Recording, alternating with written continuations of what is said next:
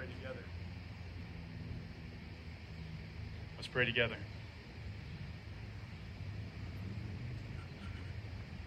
May the words of my mouth and the meditations of all of our hearts be pleasing unto you, O Lord, our rock and our Redeemer. Amen. So we have, for the last number of weeks, a few months now, been moving through this travel narrative at the center of Luke's gospel. We've got one Sunday left. We're in Luke 18 today. This travel narrative in the middle through Samaria connects the beginning of the gospel, which takes place in Galilee, with the end of the gospel, which is pictured for us in Jerusalem and takes place there as climactic victory, as Jesus goes to the cross and emerges from the tomb, ascends into heaven, and then sends the Spirit. As we have been moving through this passage, Jesus has been teaching us. And last week, we remembered in particular that for us, for Christians, it is not so much our past, Galilee, or even our present, Samaria, that is most important in defining who we are. Instead, it is that future reality that is the new Jerusalem coming down out of heaven from God, that by the power of the Spirit enters into our lives even now, even in the present. And as the kingdom comes, we're called to seek the kingdom. As the kingdom comes more fully in our hearts, we begin to share that reality where we find ourselves under God's rule, God's good and loving rule. We share that kingdom with those around us, perhaps in our homes, our friends, our family, the folks in our neighborhood or in our community. And slowly but surely the kingdom begins to spread. So it's good to remember that we are citizens first of heaven, citizens of the kingdom of our Lord Jesus Christ. As we have been reminded of that, we've also thought in the whole scope of the gospel about just the incredibly amazing things that Jesus is doing. We've become familiar with the story, many of us, and so maybe it's lost a little bit of its luster. But remember, Jesus is God with us, and God chose to be born in a manger, in a place of humility.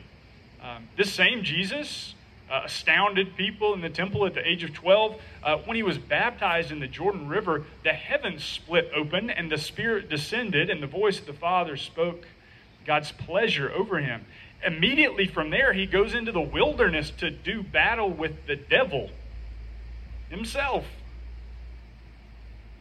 Over and over again, we see the magnitude of what Jesus is doing. When he emerges from the desert, he begins to heal people of various diseases and illnesses, demonstrating power over them, showing us what the kingdom looks like. It's not a place of disease and pandemic. It's a place of healing, where all is well and all are at peace.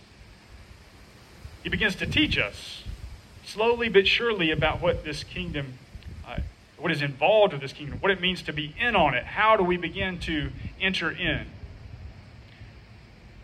As he's teaching these things, as he's healing people, crowds begin to follow him. Huge groups of people want to hear what he has to say, because he teaches not as the scribes and the Pharisees, but he teaches as one who has authority, because he does have authority. They want to bring their friends to him and their family members so that he can lay hands upon them and touch them and heal them. Remember the woman that he saw when she came to the synagogue, who had a disabling spirit for 18 years, and she was bent over and couldn't straighten herself. And when Jesus sees her, he does what? He calls her over and lays his hand upon her and says, "You are free from your disability." And she stands up straight. She hadn't done it in nearly 2 decades. We remember the lepers from last week who cried out to Jesus from the crossroads of life. And he says, "Go show yourselves to the priests." And as they went, they were healed. He healed them with but a word, because he is the Word. The Word who spoke creation into being. The Word who went to the cross and redeems us. The Word who is opening up even now the kingdom of heaven to all who believe. Crowds follow him. Leaders take note of him. The Pharisees, Sadducees, the Zealots. The Roman Empire begins to recognize there's something going on with this one-time carpenter from Nazareth. Maybe we could say from Newland, right? Nobody had heard of that place until Jesus put it on the map. As these things begin to unfold, we can't really blame the disciples I tried to figure out if I could, and I just couldn't do it for what they do in the passage today. See, they've seen Jesus. They believe that he's the Messiah. He's turning the world upside down. He's saving the world. And so they naturally become just a little bit protective of his time. Jesus probably needs to spend everybody wants a piece of him, but he probably needs to spend his energy on those important folks who come to see him and not the kids. Remember this passage now? Folks were even bringing their children to Jesus so that he could lay his hand upon them. Listen carefully and listen well. This too is the word of the Lord from Luke chapter 18, beginning in verse 15. Now they were bringing even infants to him that he might touch them. And when the disciples saw it, they rebuked them. But Jesus called them to him, saying, "Let the children come to me, and do not hinder them, for to such belongs the kingdom of God. Truly, whoever does not receive the kingdom of God like a child shall not enter it." Jesus said, "Let the children come to me and do not hinder them, for to such belongs the kingdom of God. Truly, whoever does not enter the kingdom of God like a child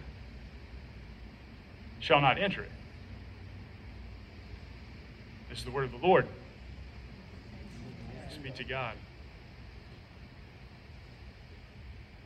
When I read this passage this week, I was reminded of the fresco down at Cross North School, of course.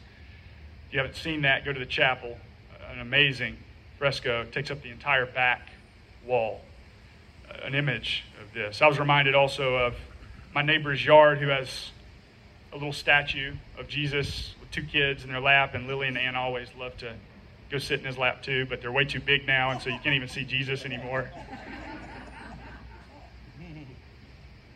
I was also reminded how often in the last few weeks, as I've been working from home a bit more, doing all of my very important things, sending emails and making phone calls and recording videos and studying a passage and reading books, I was reminded of how often in the course of all the important things that I was doing,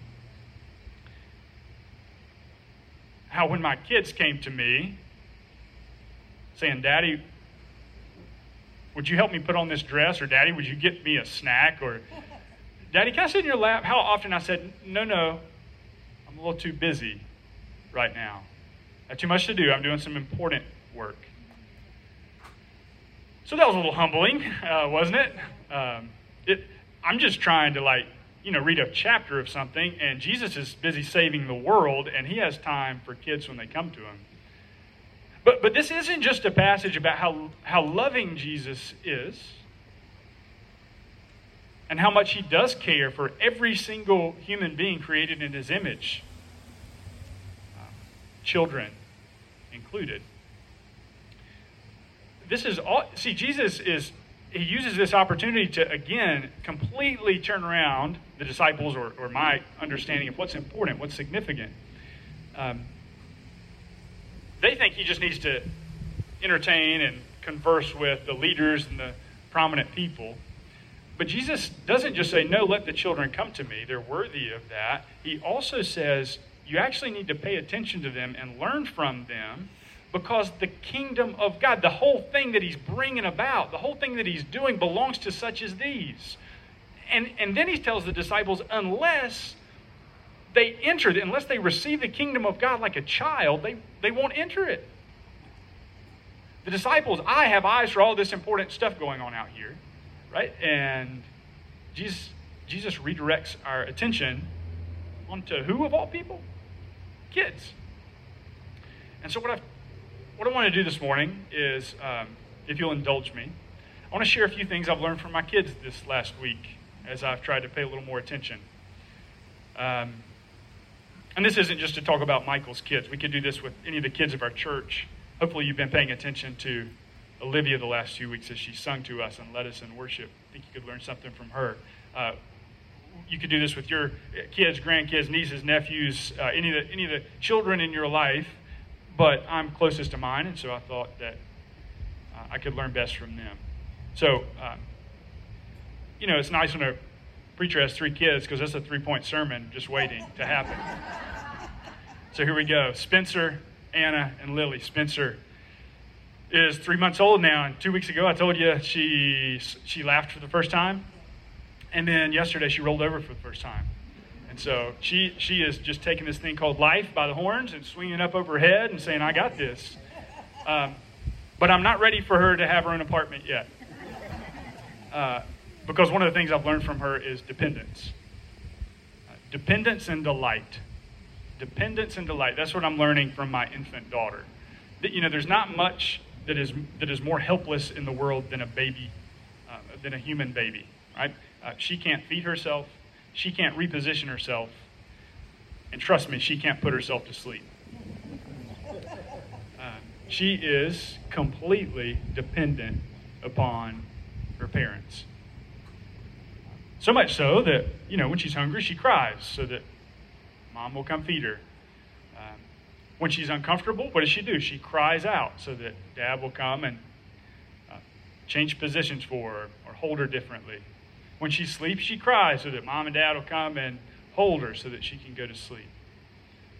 As I've thought about that and how dependent she is upon us, I've thought too about how much of my life is spent trying to do 2 things, really, as far as I can tell. Like accumulate things so as to protect myself from having to be dependent on anyone or anything else, and to guard my health. I wonder how much of your life you spend doing those 2 things, accumulating stuff, whether that's, it could be any number of things. It could be enough food to build in some security for you. It could be enough dollars in the bank account to guard against potential disaster. You could be guarding your health in various ways. I'm thankful many of you, when you're getting close enough to need to wear a mask, you're wearing a mask. We do these things. Naturally, we spend a lot of our time giving ourselves over to guarding ourselves from the vicissitudes of this world and the dangers and the unexpected things. We don't want to be dependent, and so we accumulate. Now, that's not to say this isn't a bad idea. I think it's a mark of wisdom to a certain degree, but what I'm trying to drive at is that that can be unhealthy when it becomes an illusion that you can actually take care of yourself, that you actually aren't dependent completely on God. And if a pandemic doesn't open our eyes to that reality, I'm not sure what will, because it doesn't matter how much stuff we have or food we have in the fridge or whatever, a virus can get to us. It doesn't matter how many masks we wear. If we're in too close a contact, we can get sick. We can't guard our health enough. Right? And so Spencer is helping me to see that it's okay to be dependent. We don't like it. We don't enjoy that feeling, but actually there's tremendous freedom in it, because you know what happens? She's not trying to do a whole lot right now. She knows she needs help, and she cries out for it. And so when we feel the need for something, I think it's good that we cry out to God. Because what happens with Spencer when she cries out, mom or dad show up. We take her in our arms. We care for her. We get her what she needs. And then, you know what happens? She smiles her amazing smile. Goes ear to ear. And she's learning to laugh. She delights, in fact, in being dependent upon us. She delights in being in our presence. She doesn't see us. She cries. We come. And she smiles. I think, that sounds really simple. That sounds like a pretty decent approach to being in a relationship with God. Recognizing your need to depend on Him. Crying out to God and delighting in His presence when He shows up and cares for you. Dependence and delight. When you delight in God, it also frees you up to delight in the people around you. You don't think of the world as something to accumulate and take and then guard. There's freedom that comes. One of Spencer's favorite things to do is lie underneath a tree and just look up at the leaves. When's the last time you did that? If you haven't done that in a long time, you need to get your kid back and go do it. It is amazing. It is delightful. I recommend you do that this afternoon if you can.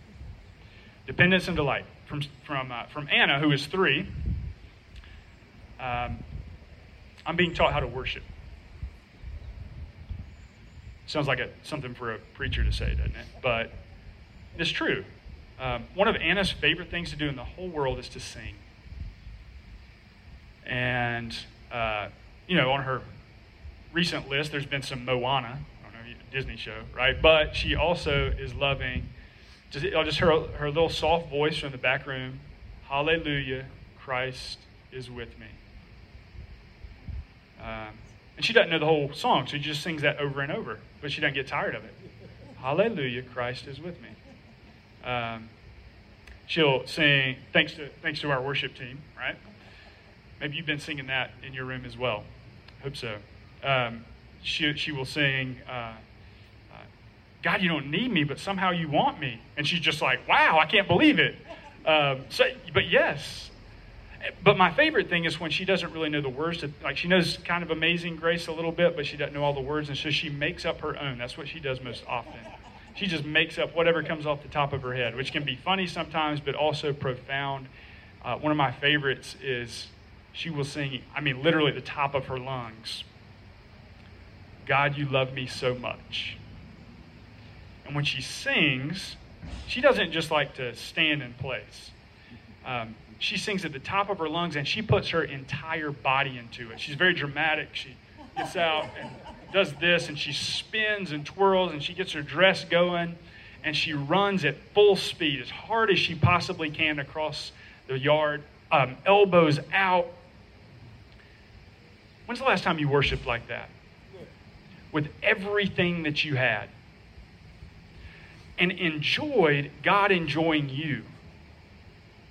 We miss that sometimes. I'm so worried about, following the rules or this, that, and the other. But when's the last time you enjoyed God enjoying you? God, you love me so much. When's the last time you said that to God? And Anna's not just concerned with doing this on Sunday mornings at 10 o'clock on the lawn, although that's very important and we're called to it. She's not concerned with getting up and setting aside, 10 or 15 minutes in the morning. She does this all day. Every day. It doesn't matter when. It's always time to worship. And she loses herself in that. Dependence, delight, worship. Truly, whoever does not receive the kingdom of God like a child will not enter it. The kingdom of God belongs to such as these. Dependence, delight, worship. Lily is 5. And she's growing up in so many ways, and one of the ways that I've noticed that in particular is her prayers. Her prayers are beginning to expand, to grow. We say our prayers at night right before we go to bed. Lily always leads us off. And she starts like this. She says, God, she's talking to you. God, she's not trying to impress me. She's not trying to get the words right. She's just talking to God. God, and probably 3 or 4 times a week she starts like this. God, thank you for the best day that we've ever had. And you know what we've been doing for the last few months? Nothing. Same as y'all. Nothing. And she is thankful for one of the best days that she's ever had. She begins with gratitude for the gift of life. God, thank you for the best day we've ever had. She prays for her family. Thank you for Mommy and Daddy and Lily. She prays for herself. It's important. And Anna and Spencer. She prays for our dog. She thanks God for our house. Things closest and the people closest to her. She prays for her friends. Sometimes friends at church. Recently, she's been thanking God for Lauren and Emmy, 2 friends who have moved into our neighborhood. John and Susan Driggers. Family comes to church here. That's been a gift. So she prays, thanking God for the day, thanking God for her family and for her friends. She prays for huge things. She makes massive requests. She prays every night now, and if she forgets, she comes back and interrupts Anna and says, oh yeah. She says, God, heal everyone who has the corona. That is a big prayer. Just heal everybody that has the corona. She prays it every night. And then she immediately follows this up in the next breath with, and take care of Anna's bug bites. Right? So she prays for massive things, and then she prays for seemingly insignificant things. God, heal my boo-boo. Right? Thanks God for the day, for family, or for friends. She prays for big things, for little things, and recently she has begun to thank God. I think this comes from Amber, actually, in Sunday school. She says, God, thank you for, she says, Jesus, thank you for dying for us on the cross. And then she rolls over, and in about 3 minutes, she's asleep. And I've been learning from her prayers. But the thing I want you to be careful about, I don't want you to think that Jesus is, when Jesus says, basically, have the faith of a child, receive the kingdom of God like a child, he's not saying that this is blind faith, that this is faith without curiosity or without questioning or without probing. If you think that childlike faith is blind faith, then you haven't been around a kid in a little while. Because Lily asked me more questions than any of you. She's asked me more questions in a week about God than anyone here. Hard questions. Dad, where's God? Theological questions. Kids are, we are made to know God. They naturally want to know these things. Where's God? Well, okay, God's in heaven. God also lives in your heart. How can he be in both places at the same time? Where's Jesus right now? Why can't I see him? Why did Jesus die on the cross? Why did those people do that to him? Why didn't God heal my boo-boo last night? Right? If you think that childlike faith is unquestioning faith, just take whatever faith, then maybe we can learn from these kids who do not cease to ask questions. You know, as we grow up, we tend to come to a place, maybe some of us are in that place, we're okay with God now. We know that we trust in him and he's died for us. We're going to go to heaven when we die, and that's sort of it. Kids refuse that. It's a relationship. And when you love somebody and you're in a relationship, you want to know everything about them. There's always more to God than you know. God's revealed himself in Jesus. And there's more that you can know of him in the power of the Spirit. Truly, whoever does not receive the kingdom of God like a child shall not enter it. Maybe there's something here for us to think about as we grow in dependence and delight and worship and prayer, as we do not stop asking questions. In the name of the Father, and the Son, and the Holy Spirit.